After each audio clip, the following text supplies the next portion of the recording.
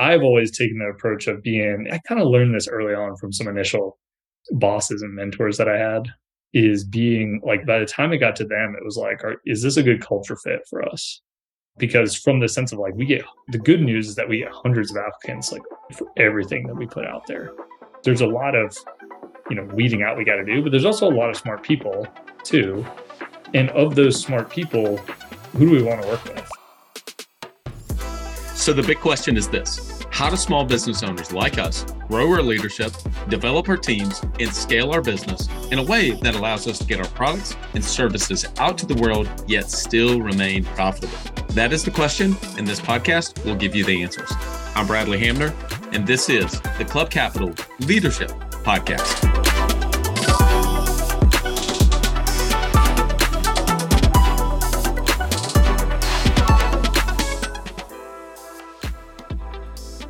This podcast is brought to you by Autopilot Recruiting.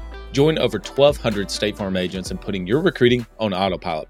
Any successful insurance agent will tell you how important team is. Finding those rockstar team members doesn't happen when left to chance. It happens through consistent recruiting. You never know when you're going to lose a team member, and the key to an incredible team is constantly searching for the best talent. Autopilot Recruiting is a continuous recruiting service where you'll be assigned a recruiter that has been trained to recruit on your behalf every business day. This recruiter will take over and revamp your career plug, send out assessments, do pre-screen phone interviews, and schedule your in-office interviews. All you need to do is to show up and give a thumbs up or a thumbs down. This ongoing service is extremely affordable and a no-brainer for taking your insurance agency to the next level. Listeners of the Club Capital Leadership Podcast, go to autopilotrecruiting.com and use the code CLUBCAPITAL to get started. Again, autopilotrecruiting.com and use the code CLUBCAPITAL to get started. Sometimes I feel like the team doesn't know what we do, right? Like when you're in the position of like owning the firm or being at the top, leading the team, and you put everybody in place. And there's sometimes this sense of like, what do you do all day, right? Whether it's asked or not asked at the team. And something came up today that was very much to me. I'm like, you know what? This is the type of stuff I do, right? Something came up just totally left field. We've got a company that is out there that is going by pretty much the same name as us, that is not doing what we do, but is in the general finance sector. And in essence, it's a scam. Wow. And so we've been getting calls into our office saying, hey, stop emailing me. These are from not current clients of ours until recently. And some of them have been clients and people within our sector, saying, who is this guy like that's emailing me and leaving me voicemails? And like, I've told you guys to stop calling me about this stuff. And we're saying, what are you talking about? And it's scamming them on loans and ERTC, employee retention tax credits, small business loans. Hey, your Experian credit score qualifies you for X amount of loans. Call me right now, right, to get this. And we're like, man, with us. And they're using like our name. And so they picked up the phone. They say, hey, this is Matt from Club Capital. How are you doing? Wow. What? Yeah. So imitation's the best form of flattery. I'm just saying. I mean, so I'm like forwarding that over to like our attorneys saying, how do we want to handle this? Not something I've had to deal with in the past. I do know, we have a trademark on our name, but again, it's not something I've dealt with before. So it was just an example of like, okay, you got your day planned out, stuff you're going to do. And then you get something like this. You're like, all right, I got to figure this out. Like, and this is the type of stuff I deal with sometimes. Yeah. It's like Micah the night before laid out his planner and said, these are the things I'm going to get done. Like in this perfect, here's my evening ritual, my evening routine of all the things I'm going to do and get it out of my head because I know that that's best practice. Nowhere in there that you were thinking you're going to be dealing with that today. I mean, that's welcome to owning a business, right? Yeah. Yeah. That was exactly what I told like our general manager. I was like, if you're ever wondering what I'm doing, it ends up being random projects like this. Yeah. Probably, I don't know if you've had it, but I've had a couple aspirants come through now and we tried talking to them about owning a business and all this stuff, but by the end of it, they like by the end of the 2-year process or 3-year process, they think they have it all figured out, right? And they're like so excited to get into it, and they think my job's easy and all that stuff, right? And then usually about the first 3 months, I get a phone call like, "Holy shit!" Totally. I can't believe all the stuff I got to do. Yeah. I mean, no, that's so true. I mean, because until you sit in that seat, it's almost like trying to say, what's a band you listen to, David? Who do you like? Who do you like to listen to? This should be good. I don't have one particular band. I'm like top 40s. You're either top 40s or just, I mean, it's what you don't want to say. It's going to be Taylor Swift. You know? Yes. Okay. Awesome. This is perfect for my point. Is that the point is if you go to a Taylor Swift concert, and I got a story about that too, by the way. We can wrap this in business. Okay. We're going to come back to this point in a second. So if you go to a Taylor Swift concert and then you come back and you're trying to get me to understand what it was like to be at the Taylor Swift concert, there's no amount of you talking to me is going to get me immersed into what the experience was actually like. And that's the same thing with somebody that works for you that wants to go on and step into entrepreneurship. You can spend 2 years trying to explain to them what it's like to sit in your seat, and they'll never fully know until they actually sit in that seat with their name on the door and they're signing the back of the checks, or the front of the checks, excuse me. Isn't that right? Yeah, exactly right. So, okay. I think I heard something like that the other day. It was like, you want to start a business? Yeah, get used to signing the front of the checks, right? That's what you're going to do for a while, right? Hey, I do want to come back to though, because we'll go down too far. To your point initially, Micah, about that idea is I struggled with that myself. And I literally created a document. I'm looking at it right now. I'll show it to you if you want me to. It says Bradley's job description. It's like, this is my role. Because I kept having to explain, here's all the things I don't do, but what are the things that I do? And so, for instance, let's just say there's a great book about this, Buy Back Your Time by Dan Martell. I've been in a couple masterminds with him. So let's say your hourly rate is $250 an hour. Okay, let's just say you made all in between your distributions and your salaries, whatever, you made $500,000. Okay. Somebody may listen to that. Wait, that's way too much. It doesn't matter, the number. Let's say it's 125. You made 250 last year. Okay. And so your hourly rate is 125 an hour. Okay. Well, what are the things that are $125 an hour task? There's not many of them. Let's be real. There's not many of them. But I think I needed to get out, well, what are those tasks? What are those things that are $125 an hour task? I mean, I can delegate a lot to like my EA, Lauren, or to Courtney, or to somebody else on the team, but nobody else is speaking into the mic. As one example, that's just one thing. So I actually created a document to help with that. So like, what's a couple of the things that you feel like you do that are whatever dollar an hour rates for you? What do you think that is? I mean, we've spoken about this. Mike and I have gone around the country speaking at different conferences on this. But I mean, certainly when you're owning an insurance agency, there's only a few tasks that kind of fit that bill rate, right? One is recruiting team members, right? Because you can get leverage on that. They come in the door and they're producing, and they're good attitude team member. They're going to certainly produce more than 125 an hour for you, right? Training your team, right? So if you have a team of, whatever it is, 5 people, 3 people, 10 people, you're able to, again, exert leverage where you tell them something once and they can use it over and over and over again. To me, that's going to make you 125 an hour. Marketing your business out in the community with somebody that can send you more than one customer, right? So your car dealerships, your loan officers, et cetera. And then meeting with your big clients. So, people that ultimately can, in our world where we do insurance and financial services, that can be a bigger revenue per case, right? Yeah. So, for me, those are the 4 things that in that business that I focus on, right? Yeah, that's good. But I think different businesses is, different things too, right? So, yeah. What do you think yours are, Micah? I think the 2 biggest areas for me, it's on the recruiting piece, especially for us at Club Capital and like our kind of growth trajectory. I don't get involved with all of our recruiting anymore. Obviously, I was at first, and I've seen that there's some owners and founders that still like they're interviewing every single person that kind of comes in, no matter what position. I don't do that anymore. I put a lot of trust into my managers to hire the positions, some of the positions under them that are in their purview with guidance and everything along the way. And I really spend my time recruiting some more of the senior team members that we're going to bring in. So some of the managers or some of the new business ventures that we're getting into, finding leads for those positions. It's totally different amount of recruiting, amount of time you spend trying to find them, trying to see the type of fit it's going to be for them. And it's much more custom when you're looking at stuff like that, right? Instead of just having one position where we know we're going to need 5, 10, 15 of this position and you already have it kind of designed.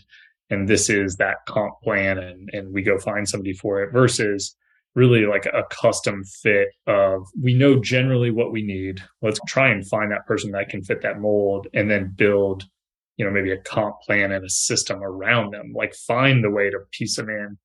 That definitely ends up being a good amount of where I look at spending my time.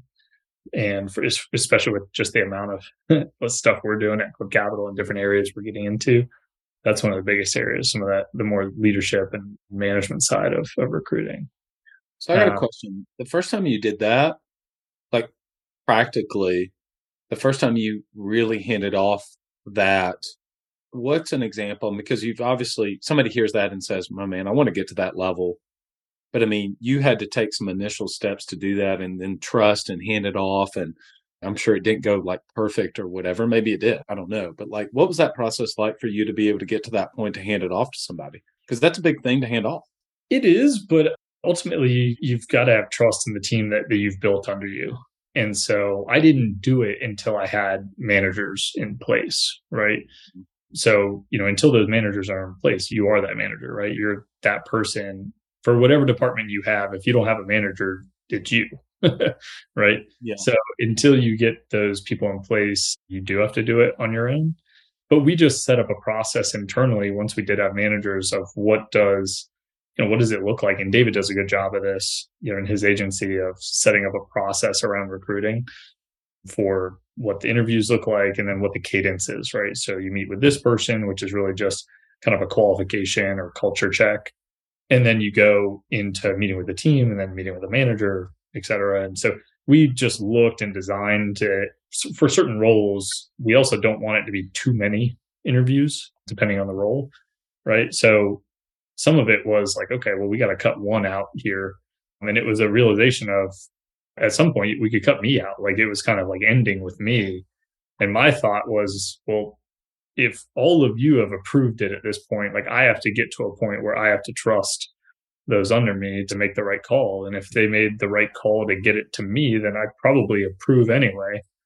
And I'll just kind of step out of the way and trust them. And, I think it does, one, it frees up my time, but it also shows, and I think it does a good job of showing to those managers that, I have trust in them to make the right decision. And so I think it does, and I hope it does. It makes them kind of realize, oh wow, there's a lot of stock going into my decision here. I better make a good decision.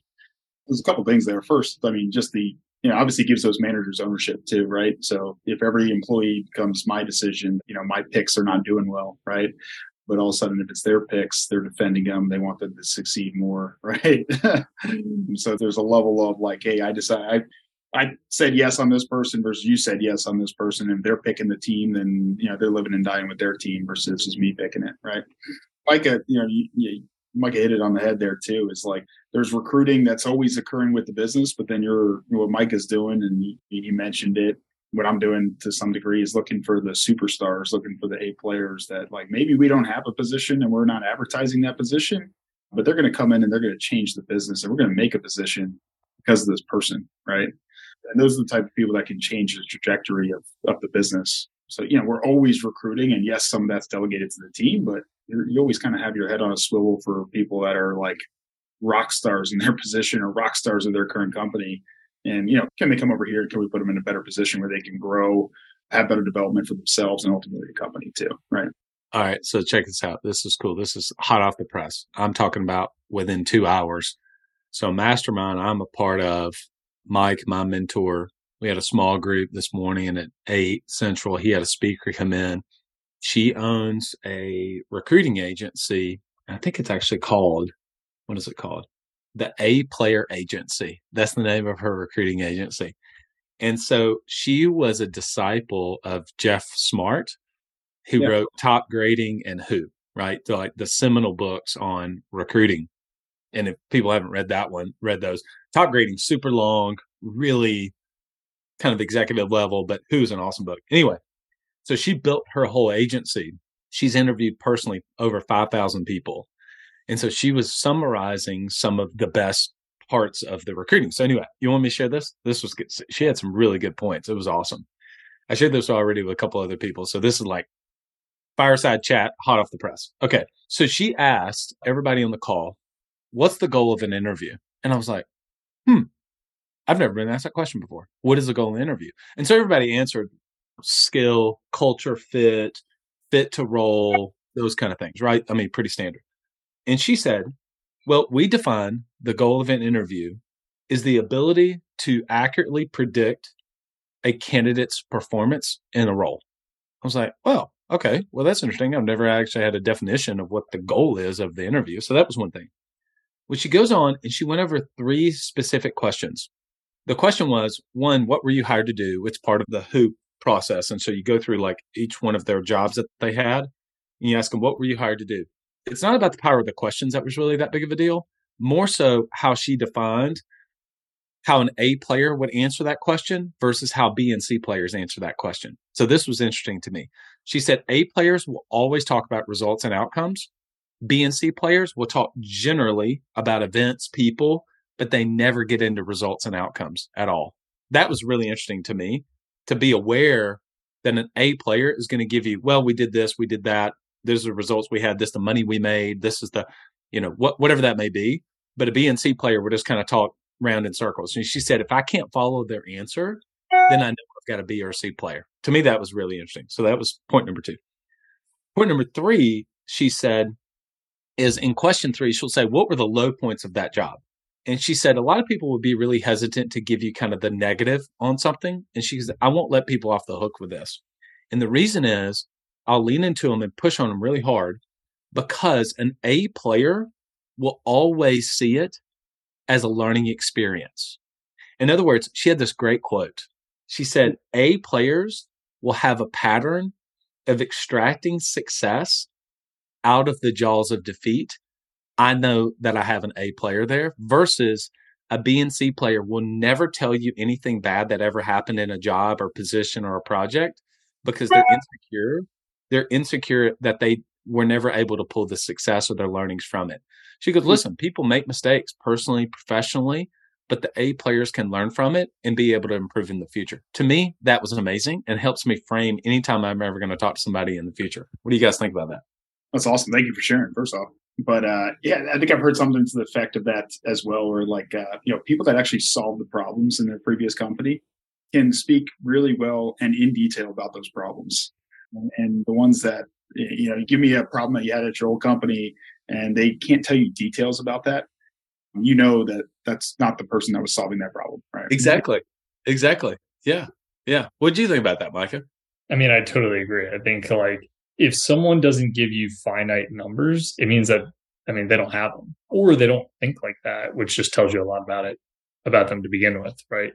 That being said, though, depending on the role that like you interview for, I think we do a good job at Club Capital of like finding really good culture fits. And that's both for internal culture, but also like client culture.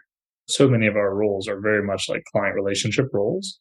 Interviewing for that is not about stats sometimes, right? So like there's going to be an interview or part of the interview that you have that's about stats, right? And what did you do? And, do you have that A player, right? But there's not as many necessary stats besides, you can relate things down to like NPS or like how good their portfolio retention was in a previous role or something like that, right? But like getting to relationship and culture and like how they build that with clients is something that we try and really interview for. And it's been something like specifically for me when I am involved in interviews with some of our direct client relationship staff, like by the time it gets to me, like I don't focus as much on I guess, what you would call some of their like accolades of previous work. Because I would expect that that's already been taken care of, right? Because the process we have internally is by the time it gets to me, they should already be that player, right? That person that's excelled in the past, right? Has kind of checks the box because our other team, through initial screening and through the two manager, interviews that they go through, like we should already screen that out at that point, right? Mm-hmm. So then I've always taken the approach of I kind of learned this early on from some initial bosses and mentors that I had, is being like, by the time it got to them, it was like, is this a good culture fit for us? Because from the sense of like, the good news is that we get hundreds of applicants like for everything that we put out there. There's a lot of, weeding out we got to do, but there's also a lot of smart people too. And of those smart people, who do we want to work with? Right. It's and almost like the skills, for us? Like you can evaluate the skills pretty quickly, right? You know the skills that you need in those jobs, and you can look at the resume and see they probably have the requisite skills. Then I think what's interesting, I'd never really thought about, cultural fit. Like every company has a culture, period. It just depends on what the culture is.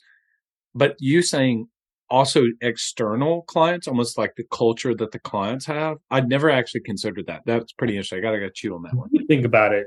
I know I think about it. We think about it quite a bit. We have our own internal culture, but also what our clients like. We have so much about what our roles are, client-facing roles. We do account management, financial reviews, right? CFO services, tax. Outside of everything that I just mentioned, so much about what we do is build relationships with clients. Yeah. We have got to be able to do that. And that's in our space, in our industry, that can be hard to do with the content matter that we go over. So like we are really looking for people that can do that. And so the rule I've always had that's like in the back of my head when I go into interviews with people, and this is what I learned from like one of my first managers, he called it, and this by no means, I don't think in any recruiting book, but he called it the airport test. And so we did a lot of consulting. I was a consultant before and travel kind of all over the place. And so we would literally be in airports a lot, right? So he would call his interview style like the airport test. He goes, man, if I'm going to be stuck in an airport with this guy for like 6 hours, our flight gets delayed, am I going to like this guy? Right?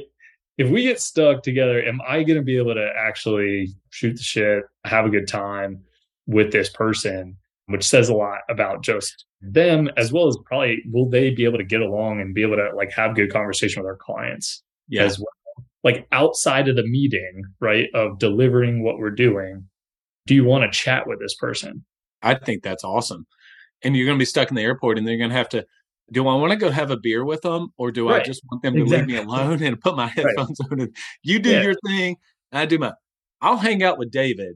Okay, me and David have beer. Micah, you go on. Okay, just go work on that PowerPoint. Yeah.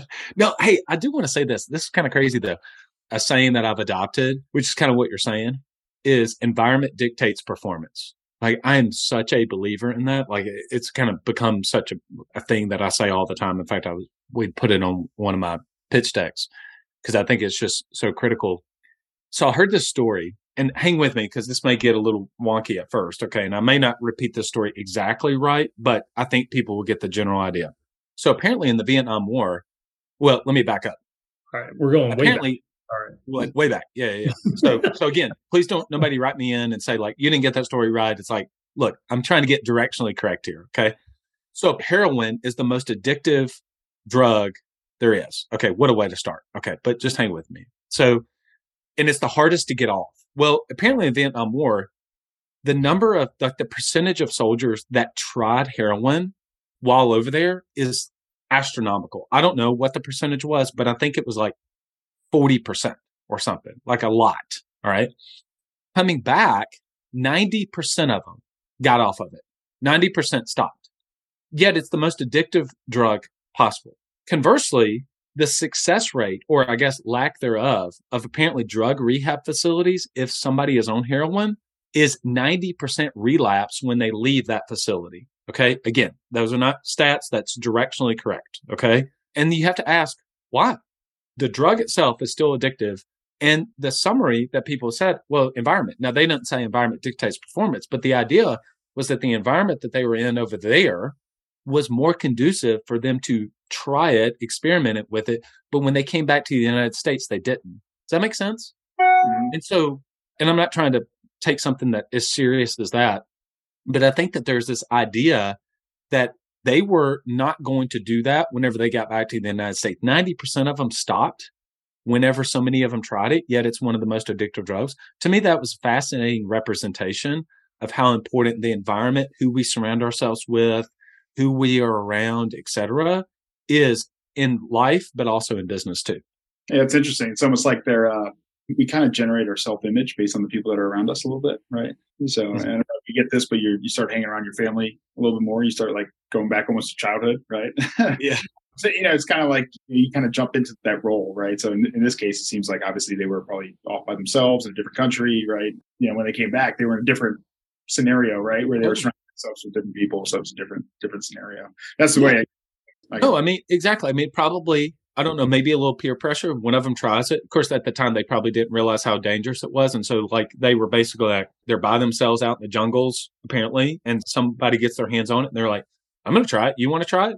And the person is like, well, sure. And then you see what I'm saying? Like you can see how that goes versus if they're back home with their family, they're not going to be like, hey, let's just, want to try this heroin thing. Like it doesn't make sense. And so the context matters. So again, I think people can kind of get the idea that to me, it's a different way of kind of looking at culture. But when we put them in that environment, the environment of the club capital culture, the Munson culture, like what is that going to be like? And how does that actually shape their performance? To me, I think it's fascinating. So I think Bradley, I think I was talking to Mike about this earlier, and I always forget this too, but I think it's really hard to make that call. But whenever you have a low performer, or I wouldn't even say a low performer, a bad cultural fit, yeah, team, right? They do. Yeah, always better to like remove them from the culture, and everybody else steps up their level immediately. And I think that's sometimes hard as a small business owner, right? You always feel like you need more people or you need more people to get the job done, right? Sometimes when you remove that bad apple, everybody else's performance steps up. They thank you for making that decision and the whole performance improves. Let's not, some people are better at it than others, but I think is one of those things in business that I know is kind of I guess I'd call it a weak area for me, is making that call to dismiss somebody right from the team and have to do that. I mean, it's definitely not, it's not, I don't think what anyone likes, right? I mean, not to say anyone likes doing that. I think there are some that are better at it than others. I'm one that I can be, as much as I am, business related and love pushing forward all the time. I can be soft a little bit on the personal side and just try and give second, third chances type of thing, right? And try and meet them where they want to be. Because it's hard. I think it's harder than people kind of make it out to be. And even the people, I feel like so many people are like, oh no, you just, you hear it all the time. They're not doing good, you cut them, right? And of course, we all say yes to that and agree to that, but it's harder to do. You're in the airport for 6 hours, right? So. Yeah. Well, if you were trapping them in the airport, it's easier. But so I have to. Okay. Next flight. Well, speaking of, this is actually good. Have you guys seen the movie Up in the Air with George Clooney? I don't think he's a consultant. Is he just? He fires people. Pretty much. He fires people. That's what he does. So come on, Micah. You're that guy. We'll just bring Micah in. Hey, Micah, we got some layoffs we have to make. No, I'm just kidding. You're a softie at heart, for sure. In our consulting, when we did consulting, that's why people hire consulting firms, because they're like, well, the consulting firm came in and said, we said, because we would assess departments and be like, you're way inefficient. And then they'd be like, well, you see, it's not our decision. It's theirs. And so his character in that movie is, I think, Ryan Bingham, and he is the traveling corporate downsizer. That's what he is. He's a corporate downsizer. So they bring him in, and he's just so stoic. Have you seen that movie, Micah? I think, David, looks like you have. Oh, you got to watch it. Just watch it. It's actually a really good movie. And, he's in hotels and airlines, and he's got platinum American Airlines flights and every pilot knows him and just all of these kind of things, and he just comes in and he's just like, lets them go, lets them go, lets them go, lets them go. And so there's all these stories. But anyway, then there's like a romantic love relationship that happens in it. Anyway, it really is a good movie. So it's worth watching. But every time I think about somebody who's like so stoic, just letting them go, I think back to that movie. But no, I mean, I think that actually, if we didn't have a heart and you were that way to where it was like, oh, it's no big deal, I think that would come across in the way that you treat the rest of your team along the way too. I think people would pick up on that. And I hope that I never, ever get to a point to where I'm so hardened to not realizing there's people's lives at stake. They have a family, they have a mortgage, they have rent, they have food that they've got to put on the table. I hope we never get to that point to where it's easy for me to let somebody go, even if they're not the right performer, even if they're toxic, even if it's not the right culture fit. At the end of the day, that's still a person, and they may not be the right fit for your office or for your business, but they may be an A player in somebody else's business. And that's one thing I try to think about. Yeah, I think about a lot, Bradley. Maybe you have as well, reading business books, et cetera. But and Mike and I talk about it too. I'm a big sports guy, so just thinking about soccer and these professional soccer teams that have to run at a high level, especially the top clubs. They run at a high level. The standard needs to be high. Right now, I think the average tenure for a head soccer coach in the European leagues is like under a year and a half. Wow. You got these like clubs that are super high performance, have to have a high culture. Turnover is part of it, right? So, how do you think about this in terms of like establishing a culture and managing to that? It just makes you think the similarities between business and sport and kind of how that. Oh yeah. So I feel like Bradley could go off for like an hour. I could. I'm just trying to see him. You'd be going American football. Yeah. I couldn't talk specifically about soccer, although I was really into the World Cup. The World Cup was amazing. Like that final was incredible. It made me want to get into soccer, but that lasted about a week. And then I was like, nah, never mind. My kids just don't do it. I know you guys are amazing. I'm a basketball guy. I'm basketball and golf. That's my two. And I guess college football too. But I didn't play college football. So I'm trying to get more into golf. I've been practicing, trying to get better and better. I was at the World Cup, so that was awesome. So wait, you went to the World Cup? Yeah. Uh-huh. What in the world? How did I not know this? This is unbelievable. Well, what was that like? Okay, we were about to end the podcast. You can't leave us on a cliffhanger. What was that like? That was incredible for a couple of reasons. Mike and I have a good friend that we went to college with that was part of the coaching staff of the U.S. men's national team. I was able to go over there with my father as friends and family. So not only was it cool to see the games, we saw 3 games, 2 U.S. games, but we were also staying with the friends and family of the players. So it's like, we're sitting in the stands with the mom and dad of the, center midfielder, right? So it was just a unique. Well, man, royalty. Holy smokes. Goodness gracious. If you're going to go to the World Cup, anybody wants to go to the World Cup, email David Munson. David. I was kidding. That's awesome. You didn't drink a beer, so you didn't go to jail. So that's good. Yeah, you got to find the right spots for that over there. It was unique because it was obviously the World Cup, but also unique to see that environment and see kind of behind the scenes of kind of some of the family life, et cetera, that happens there too. And it's different if your kid's playing the World Cup, right? Most of the players are, the oldest player in the team, I think was 35, but most of the rest of them are 20, 21, 22, right? So really pretty young out there. They're just kids, yeah. Man, I mean, I watch the NBA regular season. I keep up with it. My son's Coop's a big Bucks fan. I'm a Lakers guy. And so you watch those guys and they're so good during the regular season, but it's 82 games. But man, they step up multiple levels of competitiveness in the playoffs. I mean, the last night's 2 games, it is high level sports. It is Jimmy Butler goes for 56 last night. I mean, just pretty incredible stuff. Anyway, it's cool to see people who truly are at the top of their game at that level. So in the kind of the parallel to business, Micah, you saw the asset. I showed you the asset yesterday that we had created, the little offer stat PDF, Well, there's skills to design. And so there's people that can just take certain things and just go to a different level. And it's just cool to see people in business and in sports who can, I don't know, to me, it's inspiring whenever people can perform at that type of level, whenever it matters the most. Anyway, that's cool. So, Yeah. All right, guys. Well, we didn't get to anything I was going to talk about today, but that's good. We'll use them for future Fireside chats. Micah, you good? Yeah, sounds good to me. All right. Till next time, guys. All right. Later, Brad.